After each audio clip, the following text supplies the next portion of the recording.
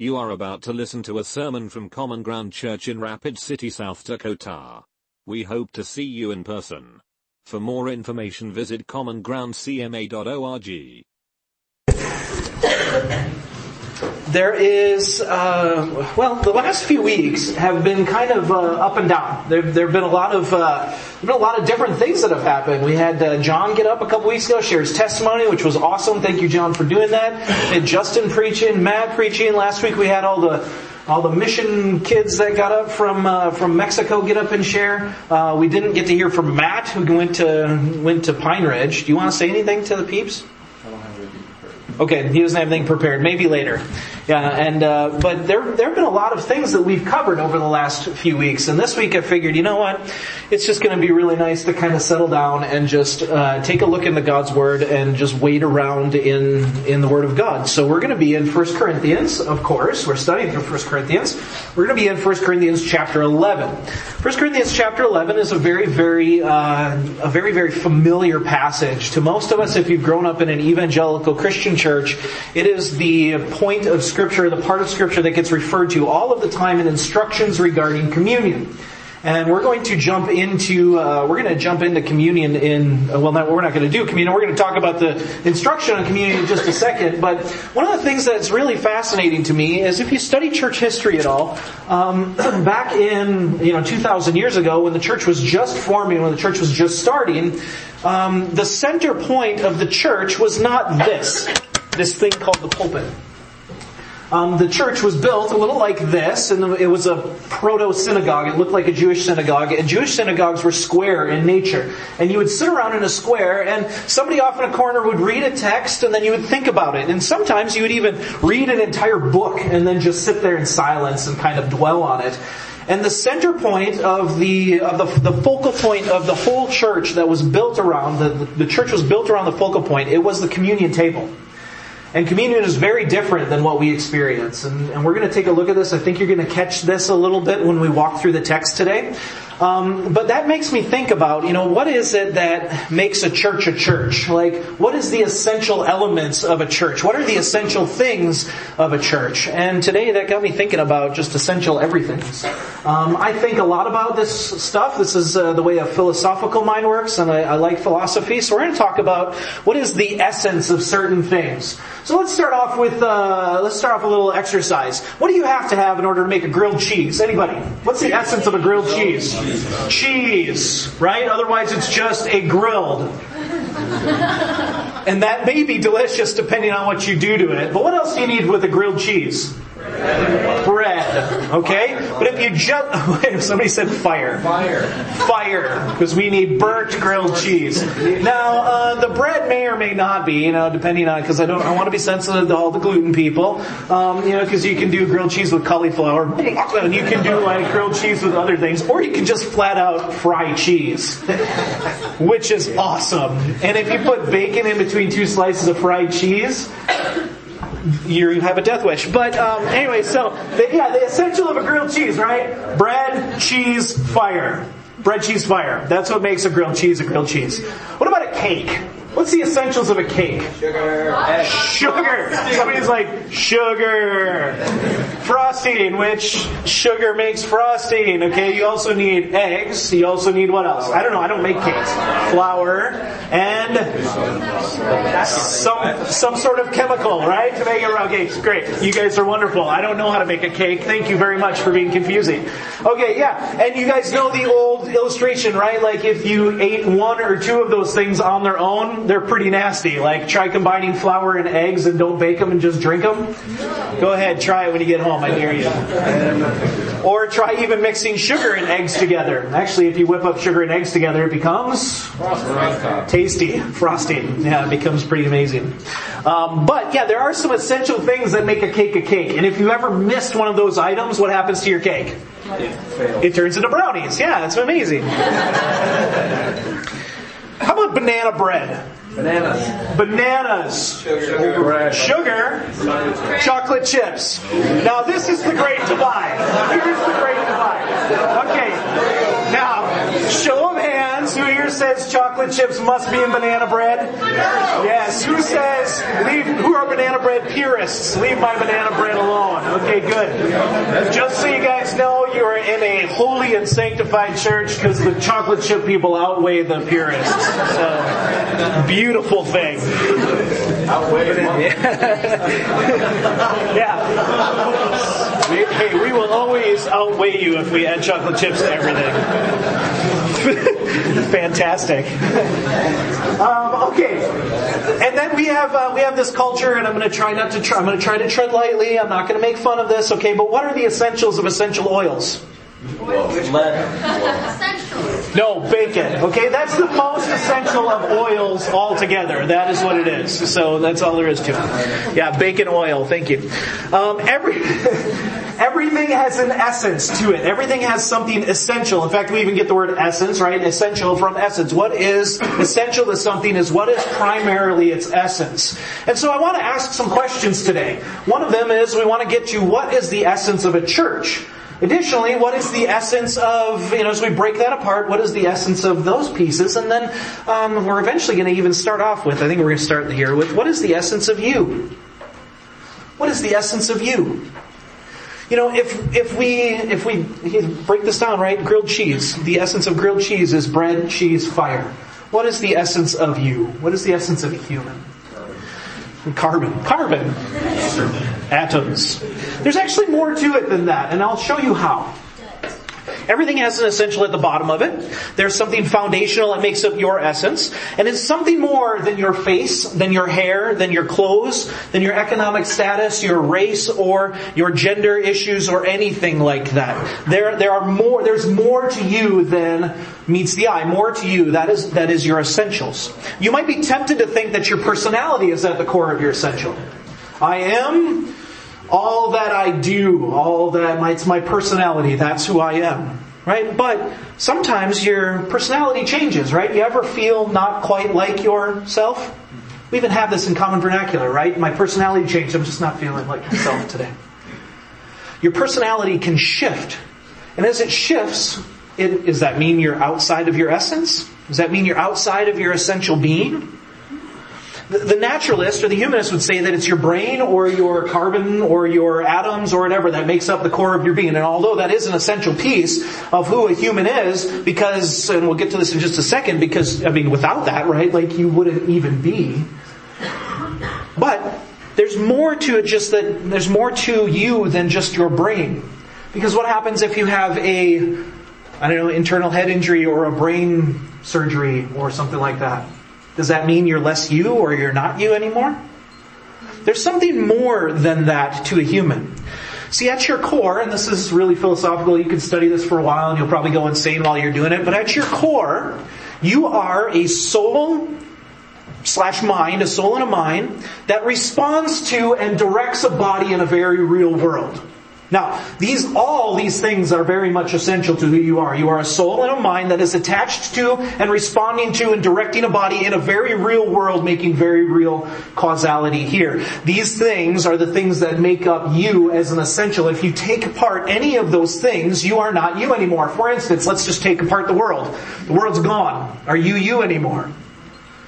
Or your body's gone, are you anymore? Or your soul's gone, are you anymore? These are the things that make up you as in essence. Here's one way to kind of illustrate this. If I were to be dangerous with tools, which I always am, and I were to accidentally lop my finger off and it was just laying here on the podium, you would not look at this and go, oh, Brian had a child. There's Brian Jr. Look at him. Isn't he precious? Right? It's not a different... I didn't just replicate or reduplicate or anything like that. I didn't have it's not my baby. Right? You would look at it and say, there's Brian, and there's Brian's finger.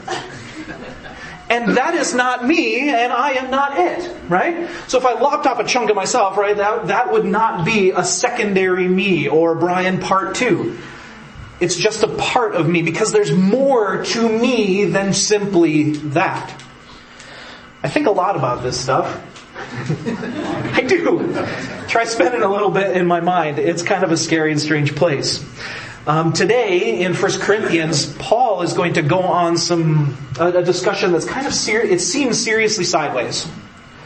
It seems like it's a really strange conversation for him to pick up. And actually, in this passage, a lot of denominations and a lot of church history and divisions have actually been over this passage. And so there's some things that we need to talk about here to try to understand maybe what we don't know and what we do know about this passage, so that as we look at it clearly, we can begin to see what he's actually talking about. And I think what he's getting at is he's getting at the essence of what makes a Christian. And because he's talking about that, that should then show us what makes a church a church. If a church is built of Christians, of people who have had something change in their essence, then it should help us to see things pretty clearly.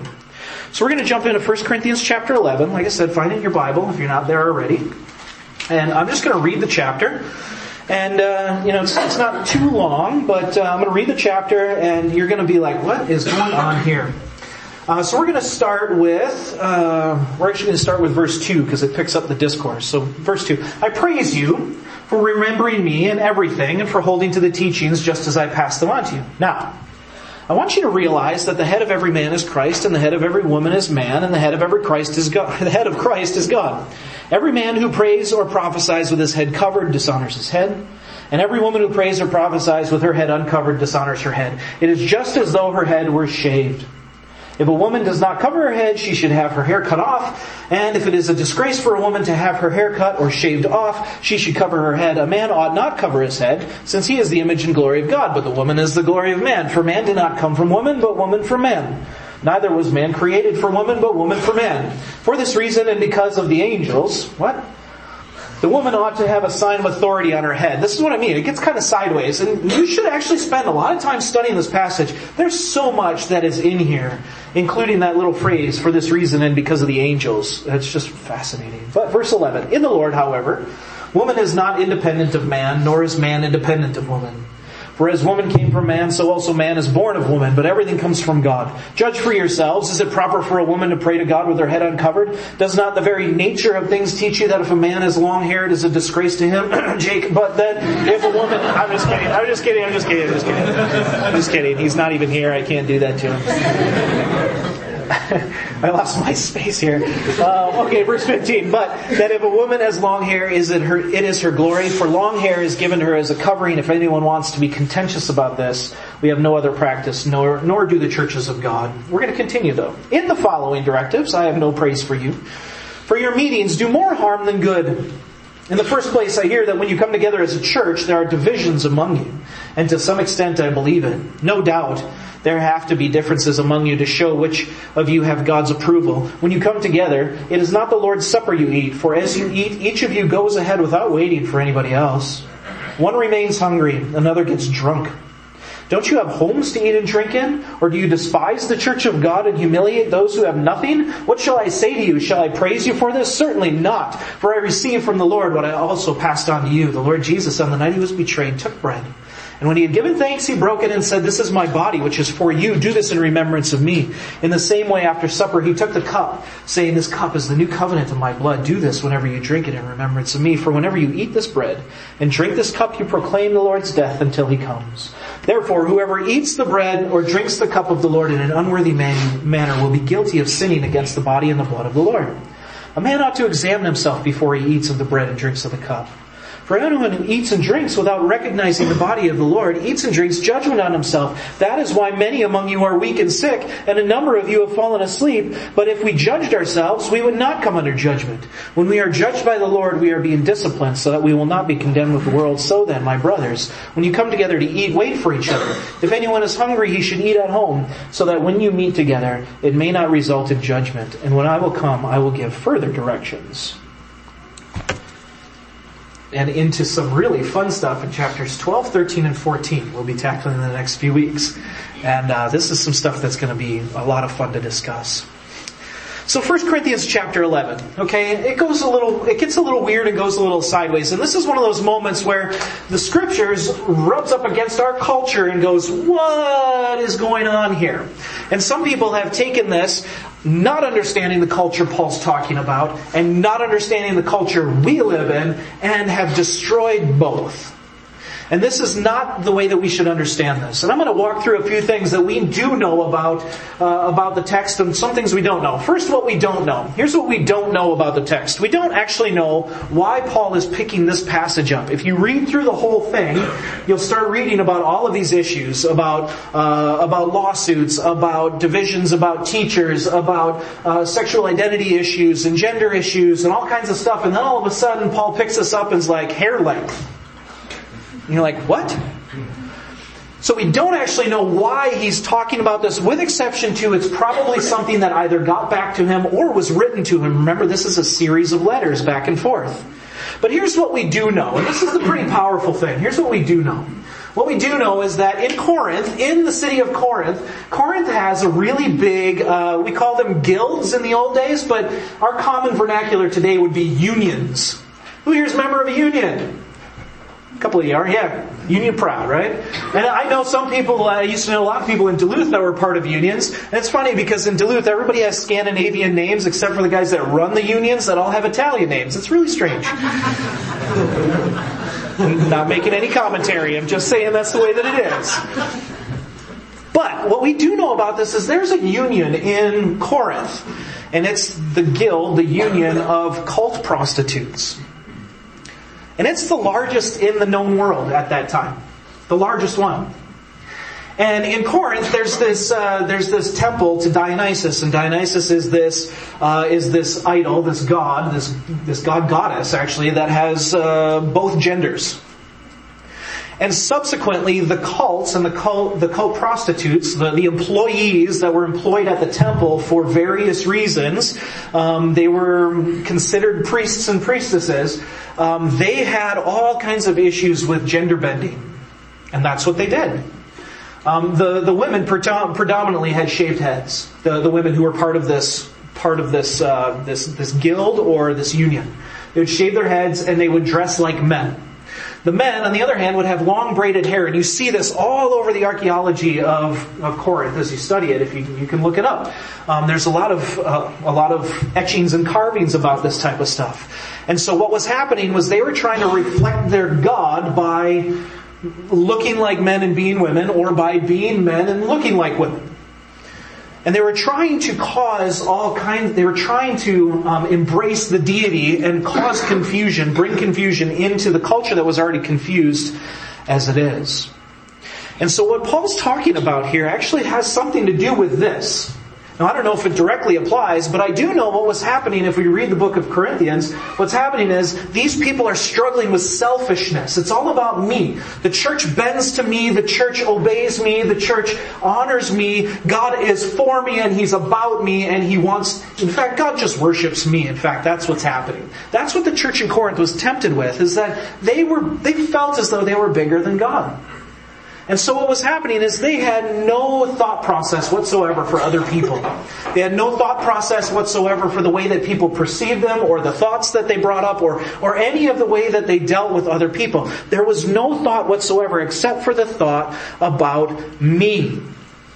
And I think this is what Paul is getting at, because he's actually I think what's happening is he's kind of shocked that they're not at least recognizing that there are other people there and that there's a God there who made them, and actually He's the one that should talk to them about their identity and about who they are and about how they dress and about what they wear and all of that type of stuff.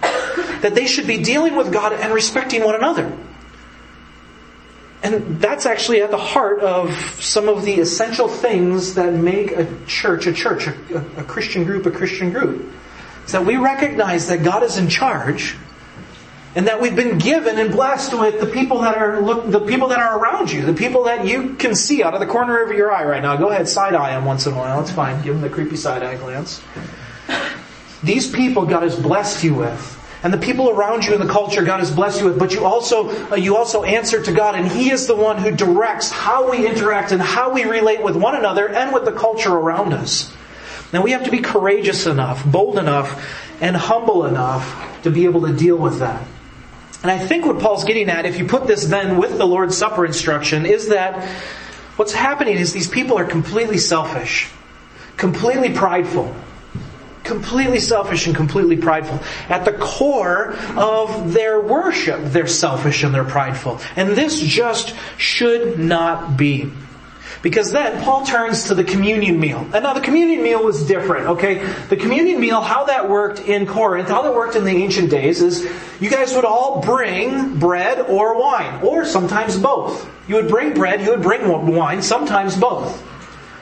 And you would bring them and you would put them in the table. It's our modern day potluck meal, which we've heard recently called a bring and share. I like that a lot better, because bring and share is like, here, I brought this, let's share it. Potluck's like, here's your pot, good luck, buddy. Right? Like, hopefully you don't get botulism or anything, or eat my cat hair or something, right? Like, there's, but that's what's happening. It's a lot like a potluck meal, a bring and share, right? And so we're bringing stuff together, putting it on the table, and then what happens is, some of it is divided out to those who can't be there.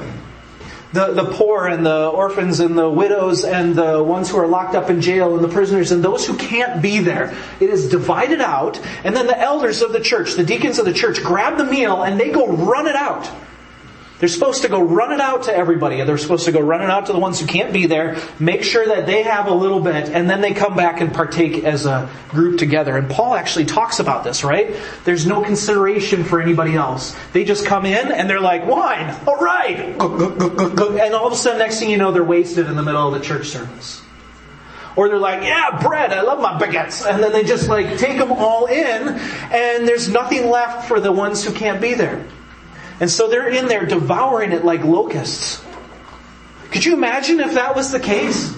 If we operated that way in communion, like we celebrate communion once a month, right? Let's just imagine that we didn't celebrate communion unless you brought bread and you brought juice or wine or whatever.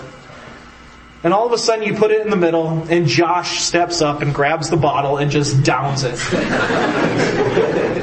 Right? What do you feel at that moment?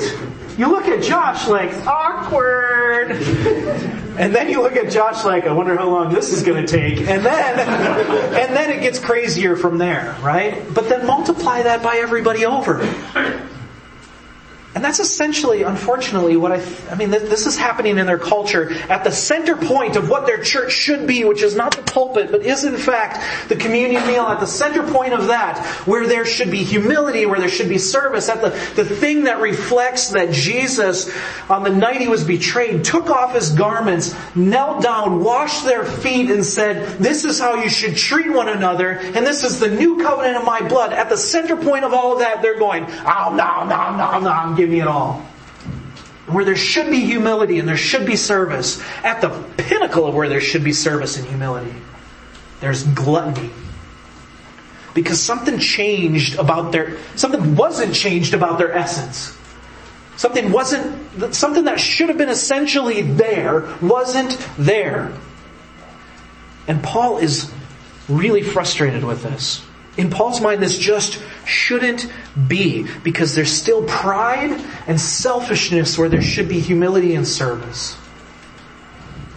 And that brings us to this. And actually, all the rest of this stuff, these topics, you can discuss in your refuge groups. Have fun with it. Especially Jake's refuge group. But that brings up the question of this: What is the essence of a Christian? What is it that makes a Christian a Christian? What is it that makes somebody who believes in Jesus Christ and has given their life to Jesus Christ, what makes them a Christian? What is it about them that is the essential thing? And I think I have a definition up on the screen here. Basically, it's someone who has been so changed at the soul level by the power of Jesus Christ that selfishness and this selfish perspective has been removed and replaced with the Spirit of God and humble humility and sacrifice. That is the essential change that happens to somebody who bows their knee, who bends their will, who calls on the name of Jesus Christ and says, I need you to take over my life because I'm done with it. I'm done with this life. This is not mine anymore. The best way to illustrate this is, here, I'm going to steal these two chairs. No, I'm going to steal one chair. And I'm going to pick on some people.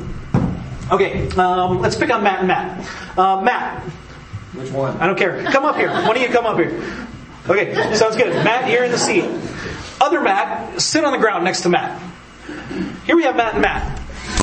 Okay. Hi, Matt. Yeah. So, Matt Kanowski, how do you feel about other Matt? How do you feel about him right now? Just look at him. I'm above him. Yeah. Yep. You truly are. Do you feel like smacking him in the back of the head? No. I would. I generally do, whether we're standing there or sitting there or something like that, right? Yeah, you feel like you're above him, right? Now, if this is actually a posture in life for very long, you're actually going to feel a little bit more important than he is.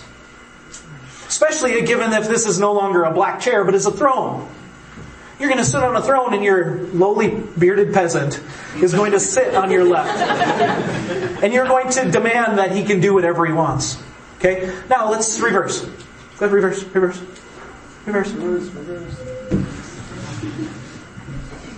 Okay. Now, Matt Kanowski, how do you feel about your bearded servant, who's no longer your bearded servant? I feel like I must serve my bearded servant. I feel like I must serve it. Now, this is a kitschy, very silly way to illustrate this, but essentially what happened here is, as they switch places right now, longer bearded Matt is more important than shorter bearded Matt. And if they existed like this for a long time and the longer bearded Matt stayed on the throne, he would eventually start to look down upon shorter bearded Matt and treat him as such. Okay, you guys can go sit down. Thank you for being my silly illustration. But this is actually what happens, right, in the heart of the Christian. This is not my illustration. This goes centuries back. But essentially what's happening is, as we're sitting on the throne of our life, the very first step that must happen, the very first thing that must happen, the very essential thing that makes a Christian is you must decide, am I a good king of my life or not? And if we look at our lives and we go, yeah, I'm doing great. And Jesus is here to support me in my ruling of my life. And we remain on that throne and Jesus sits off to our side. It will never move forward. It will never get deeper. It will never get stronger. And church and the people of God will begin to reflect the fact that we are all our own kings. We are all our own rulers. And Jesus is here to support my rule and my reign. And so we will take it on social media and we will yell at people and scream at the people we hate and don't like who might or might not be our brothers and sisters. We will tell them how wrong they are and how much Jesus hates them because He is here to support our agenda. This will always be the case if we are sitting on the throne. And the first step, the thing that is essential to a Christian, what makes a Christian? What is the essence of the grilled cheese of Christian, right? Like what makes a Christian is, it is somebody who has looked at it, their life and said, I am a rotten king. I am a rotten ruler. I do not do well with my life. I am going to get off the throne and I need somebody bigger than me, stronger than me, more powerful than me, more eternal than me, more wise than me. I need that person to sit on the throne, and that person is Jesus Christ and Him alone. That is what makes a Christian a Christian. That is the essential element of what makes a Christian a Christian. It is the primary change of the soul that moves from the selfish king to the humble servant. That moves from the one who's sitting high and mighty, lofted up, telling Jesus to serve them, to the one who sits next to Jesus saying, how can I serve you? How can I ever serve you? Thank you for your grace, for allowing me into your presence. See, it's a shift away. This primary change of the soul is a shift away from the ethic of pride and self and towards humility. And I think sadly, unfortunately, what happens is in our culture, in Christian cultures in America, what happens is we have danced with this idol of self so much that we have actually begun to portray and begun to talk about the fact that Jesus has a wonderful plan for your life and His job is to make your life the best life it possibly can be right now. And that's not the gospel. The gospel of Jesus Christ will tell you Jesus' role is to show you, to send the Holy Spirit to you, to show you your weakness, your powerlessness, your sin, and to convict you of all of that, and then to say, you can't do anything, but apart from me, you can do nothing. But as you abide in me, I will bear much fruit in you. I will bear much fruit in you. It's the primary change of the soul to say, I'm building my own fruit, I'm bearing my own fruit, I'm growing my own stuff, to saying, Jesus, I need you because apart from me, nothing but death is coming out in my life. And I think because of this, this lack of understanding this lack of really knowing this lack of really getting off of our throne and letting Jesus on the throne. Because of this, what we see is we see cultural trends like this right now, where regular church attendance currently is 1 out of every 4 weeks of a month. That's considered a regular church attender by all of the churchy gurus. Regular involvement with anything outside of the church is even less. Regular giving to things like missions or the church mission as a whole is like 1.8%. Like 1.8% nationwide. In fact, if you do the research, you'll find that atheistic humanitarian organizations are by far having more money come into them on a routine basis than anything that has faith or Christianity behind it. Something has happened to where we have begun to see that no, this whole thing is about serving me, and I don't actually have to lay down anything. I don't have to sacrifice anything. I don't have to step off my throne. Jesus is here to establish my throne, and that is the furthest thing from the truth. See, what happens is when pride gets into our lives, when pride stays in our life, it will always begin to wreck things outside. From the middle of the worship service to everything else in our life. Have you ever tried to have a conversation with a really prideful person? Today. I mean, honestly, I'm joking, but, I was joking about the today thing. Maybe you have had one today. But have you ever had to have a relationship with somebody who's super prideful and will not listen? And you love them dearly? And you want them to listen because they are going to run headlong into something that's going to harm them or kill them, and you're trying desperately out of your love to say, please stop, no, don't. And they're like, whatever, you don't even know. Pride will eventually cause our downfall and our death. Pride is what exalts us and keeps us on the throne of our life. It's pride that will result in a giant gold medal at the end of our life of all of our accomplishment, but it's a giant gold medal that hangs on our neck and drags us to the grave. Pride is what caused the Corinthian church to simply not care about the way their hair or their dress affected others. Pride is the thing that caused them to guzzle down bucket loads of wine in the middle of the worship service without a care or without a thought for anybody else. Pride is what caused the Corinthians to eat the meat sacrificed to idols because who cares what anybody else thinks? I am my own ruler. I am my own master. Pride is what caused the Corinthians to take people to court, to divide over teachers, to rub their sexual freedom in people's faces. It's this self-exalting pride, this self-exalting self-adoration that we then tie to Jesus and say, God's job is to establish my prideful position. It is this that is ultimately and unbelievably deadly because we cannot come to Jesus in pride. You cannot come to the cross in pride. That is not the way it works. You can only have access to Jesus through the power of our recognition of sin. See, humility is an ultimately incredibly powerful thing. Humility, the opposite of pride, is kind of the essence of actually all things. It's the essence of life. If you think about, what is it that motivated God to make this place? What is it that motivated God to make this place? We serve a God who's humble and says, you know what, I want to be known by people. I want to relate with humanity. I'm going to create this place that has my beauty and my passion and my love just etched all over it so that the creatures that are here can see that and they can be whole again and we can have a relationship with each other again.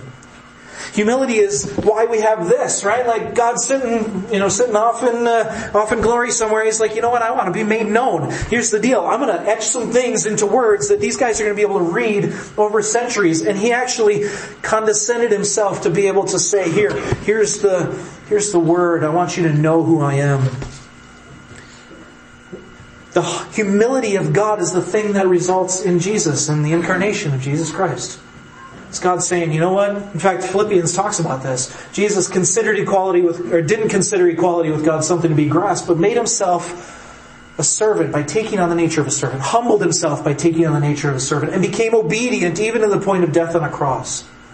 That is what Jesus is. He is the face of God's humility and love and service to us. And then as the gospel moves forward, Jesus takes off his clothes and he gets down on his hands and his feet and he grabs the feet of the disciple and he says, I want to wash you, I want to serve you, I'm going to care for you, I'm going to love you, I'm going to humiliate myself for you. And then he stretches out his arms on the cross and says, I'm going to die the death that I didn't deserve, a criminal's death, beaten and battered and bruised with the thorns just jammed around my head and blood pouring down and people spitting on me and slapping me in the face, all because God wanted to say that humility saves the world.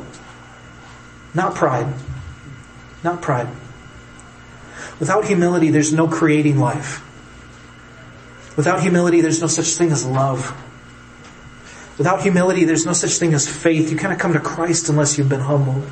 There is no salvation without humility. And there is no hope without humility. So you have to be able to know and you have to be able to understand. You have to be able to admit that you don't know everything in order to hope in anything. Because if you know everything, you're going to be a cynic and you're not going to hope in anything ever. Humility is the building block of faith. Humility is the cornerstone of Christian thought. It is the Christian walk. Humility is the essence of a Christian. It's the cheese to our grilled cheese. Humility is what makes you a believer in Jesus Christ. And the funniest thing about humility is it's the one thing you cannot do yourself. You ever try to work on your humility a little bit? Fall into the trap of, I'm the most humble person I know. You ever hear somebody, I've really been working on my humility a lot lately. I got a humility award the other day. Put it up on the wall, but I hid it behind a poster because I'm so humble. Right? You can try to work on your humility. You can try to work on humility. But in your efforts to be humble, you fall right back into the area of pride. So as we boil all this down and we see that the essence of a Christian, the essence of somebody who's given their life to Jesus Christ is humility. The essence of somebody who has yielded the throne and has sat down at the side of Jesus saying, you take the throne. That motion right there, that action is humility. My simple question to you is this. Is that at your core? Is that at your core? See, I don't know what Christian background all of you, I know many of you, but I don't know what Christian background you guys have grown up in. I don't know what you have heard. I don't know how things were presented to you. I don't know how you were taught about Jesus. I don't know any of that stuff. What I do know is this. Until you know, until you see, until you have had that shift that has changed from it's my life and my plan and my order and my wisdom that Jesus supports, until you have shifted from that into this is Jesus' life. To command and to do whatever He wants to with. It doesn't have to make sense to me, and it doesn't matter what the cost or what the distance or anything. It doesn't matter what He calls me to, I will go and do it because He's the one that says best. Until that shift has happened.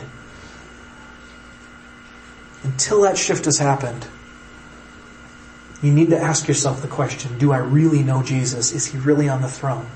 And here's the beautiful thing. Is the Christian will always battle with this, right? Like, I'm going to try to kick Jesus off the throne. Wait, no, that wasn't my spot all along.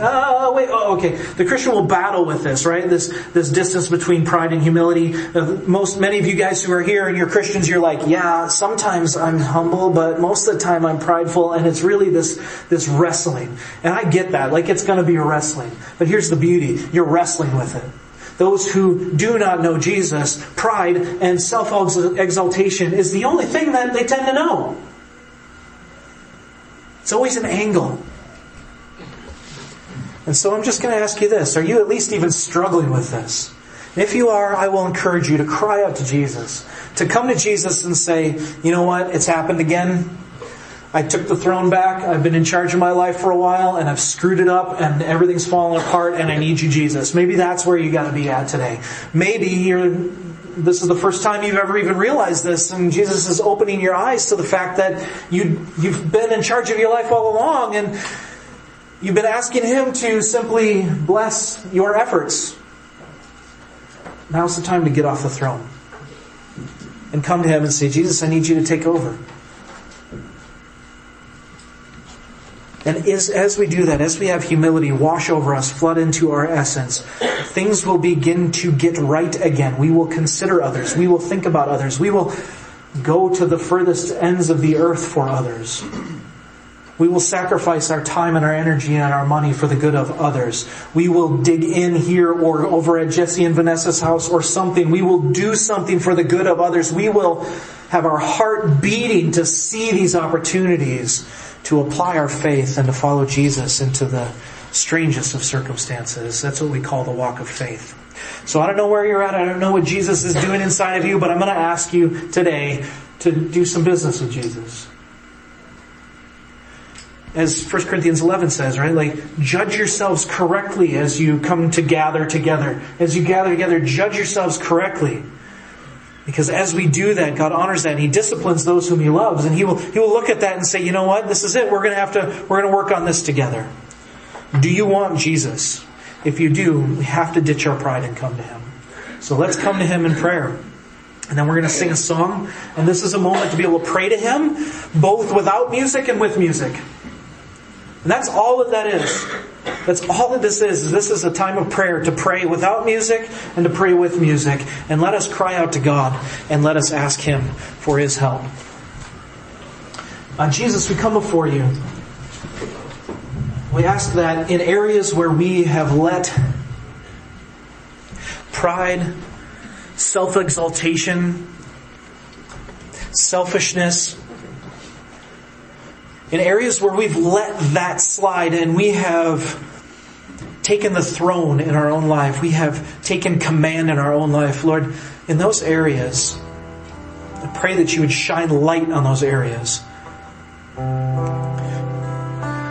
I know in my own life, Lord, that when I take those areas back from You, when I'm sitting in the throne of my life, I am anxious, I am worried, I am stressed, I am trying to manipulate and I'm trying to push certain things, Lord, because it's about my agenda. And I want to lay that down because this is about You and this is about what You want to do in my life. And I pray that for my friends here, that as they analyze their own life, as they judge themselves correctly, as we all look at ourselves as though we're looking in a mirror and we ask ourselves, are we on the throne or are You on the throne? Lord, give us eyes to see and help us to cry out to You, asking for Your help, asking for Your strength, asking for Your Spirit to change us and make us a people who are not in charge of our own life, but who exalt You, who glorify You, and who ask You to be the King of our lives.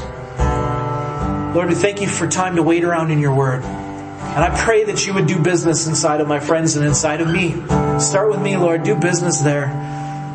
Check our hearts today, Lord, because it is absolutely essential that we would know where we stand with You. We pray all this in Jesus' name. Amen.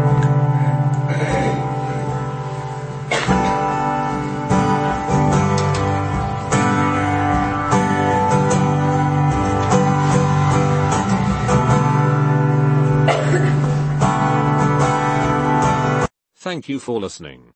We hope you have been blessed. Please join us again at Common Ground Church.